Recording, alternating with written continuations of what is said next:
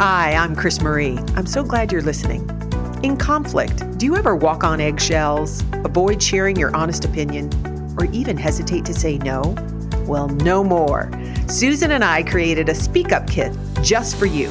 It's an easy-to-use, proven step-by-step process to find your voice and reduce your stress. To learn more, go to thriveinc.com/speak up. That's www.thriveinc.com/SPEAKUP. Hi, I'm Chris Marie Campbell. And I'm Susan Clark. And today we're going to talk about meetings.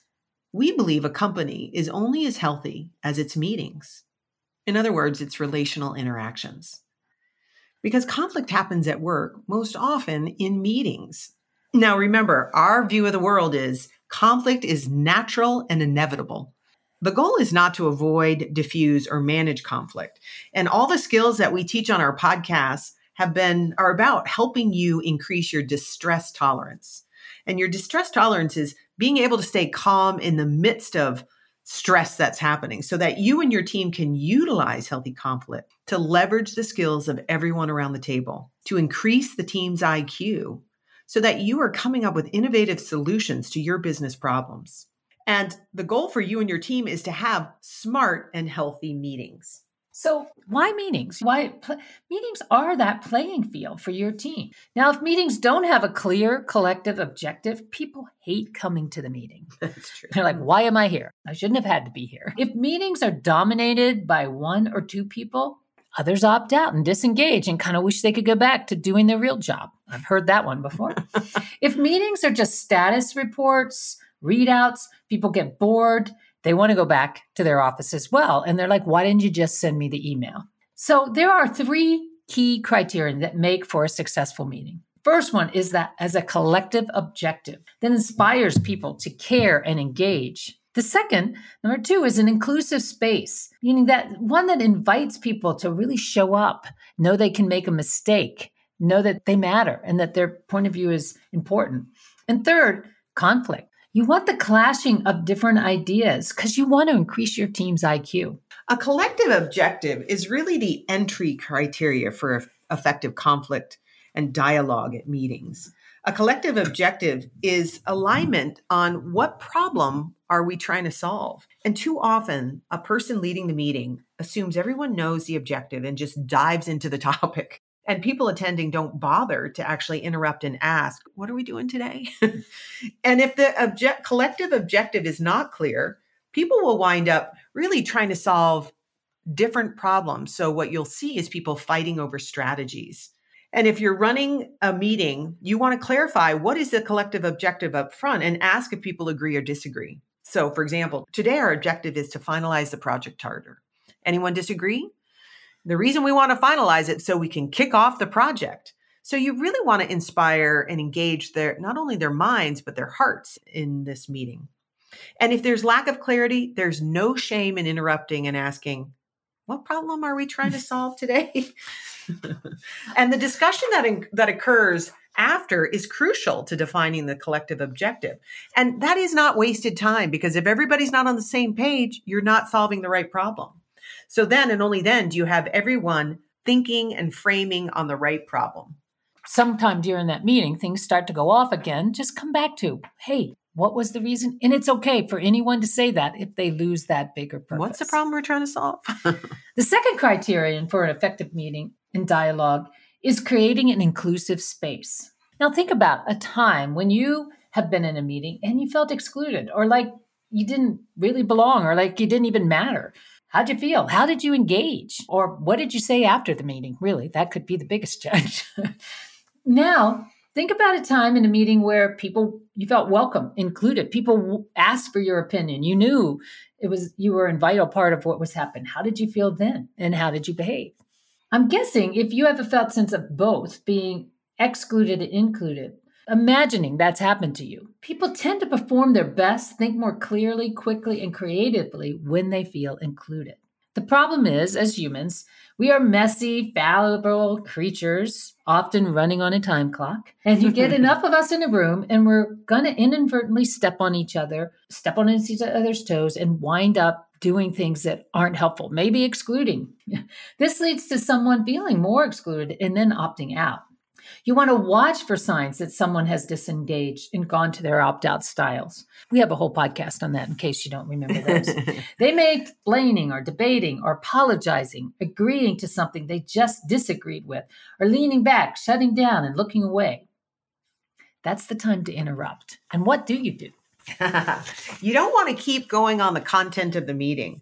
When anyone, including you, even if you're not leading the meeting, notices some behavioral shift in a teammate, it's important to slow down, pause, and stop discussing the subject matter because you've lost somebody. Instead, you want to get curious, access your vulnerability in action, and check out your story with that person. You can include your intention. Maybe it's Felicia. Felicia, it seems like you disengaged in the conversation when I commented on your data. I'm not sure, so I want to check it out. My intention is not to put you on the spot. Rather, I value your input. And if I did something to insult you, I want to know so I can hear from you. You didn't even give me a chance to finish my data. I could act like I'm okay. So I didn't give you a chance to finish. Right.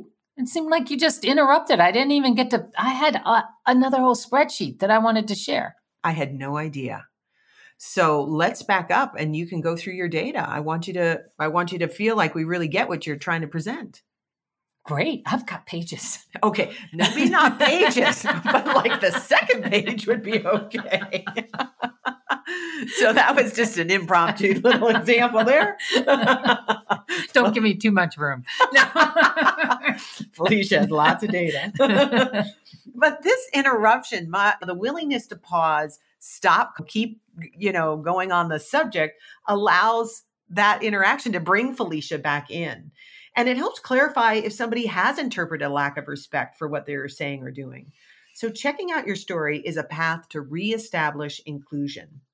And hopefully I did this well, because when Felicia responds, you want to be sure to catch the ball or at least mirror what she says. So catching the ball is our tool for really reflecting back what somebody is saying so that they feel heard or included. I'll check with you, Felicia. Did I adequately mirror you or catch the ball? Well, I thought you did catch them really well, and I appreciated that. It also gave me lots of room to run with the ball because you were so willing to hear more data. So I would only encourage you next time, don't feel like you have to then just open the gates for me to have. Right. You could just say, okay, that was not what I wanted to do. So let's go back and figure out data. And is that, Do we need to hear all of it? Or maybe we could just hear one other piece of data. You can tell we're not data fans.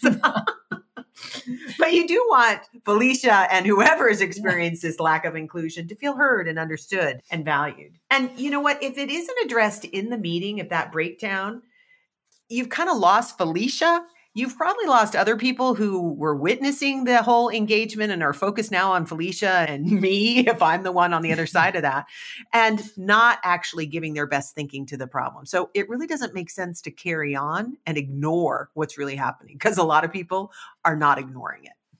True. And what you really don't want to have happen is people going back and talking about, wow, did you see what happened to Felicia?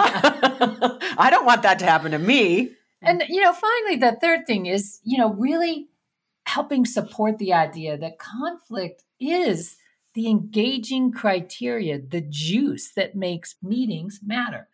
A conflict is what makes it engaging and interesting. And it's uncomfortable. But if you can increase your distress intolerance and you realize that it's actually something that's needed and is going to get you to a better solution, it's a good thing. So encouraging the conflict can be a big thing, mining for it. Even, we've talked about in other podcasts, conflict gets messy. And you know what? To create change and new thinking, you kind of have to go through this chaos process that feels discombobulating.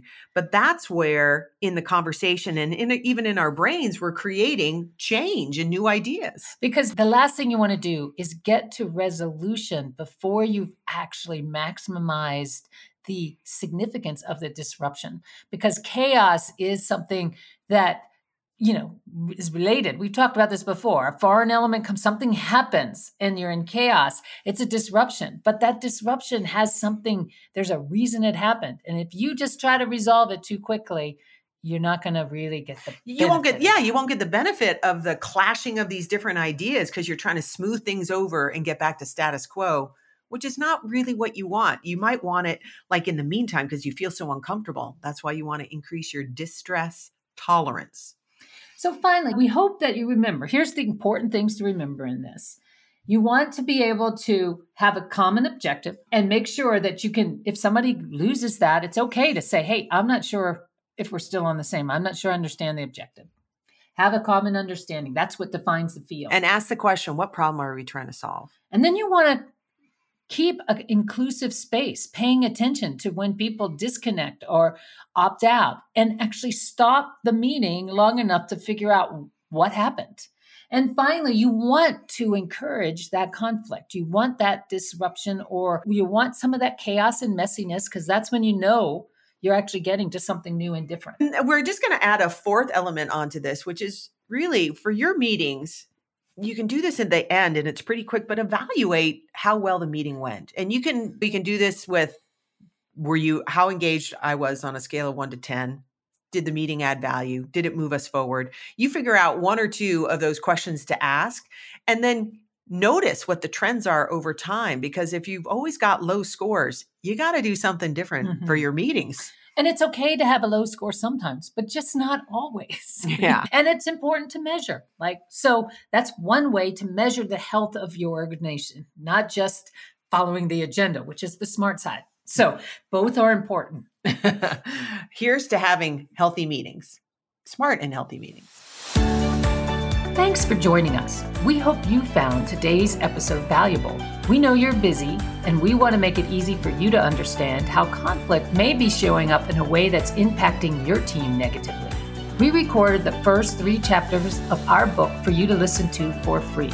Get your free audio sample at thriveinc.com/free sample. That's THRIVEINC.com/FREESAMPLE.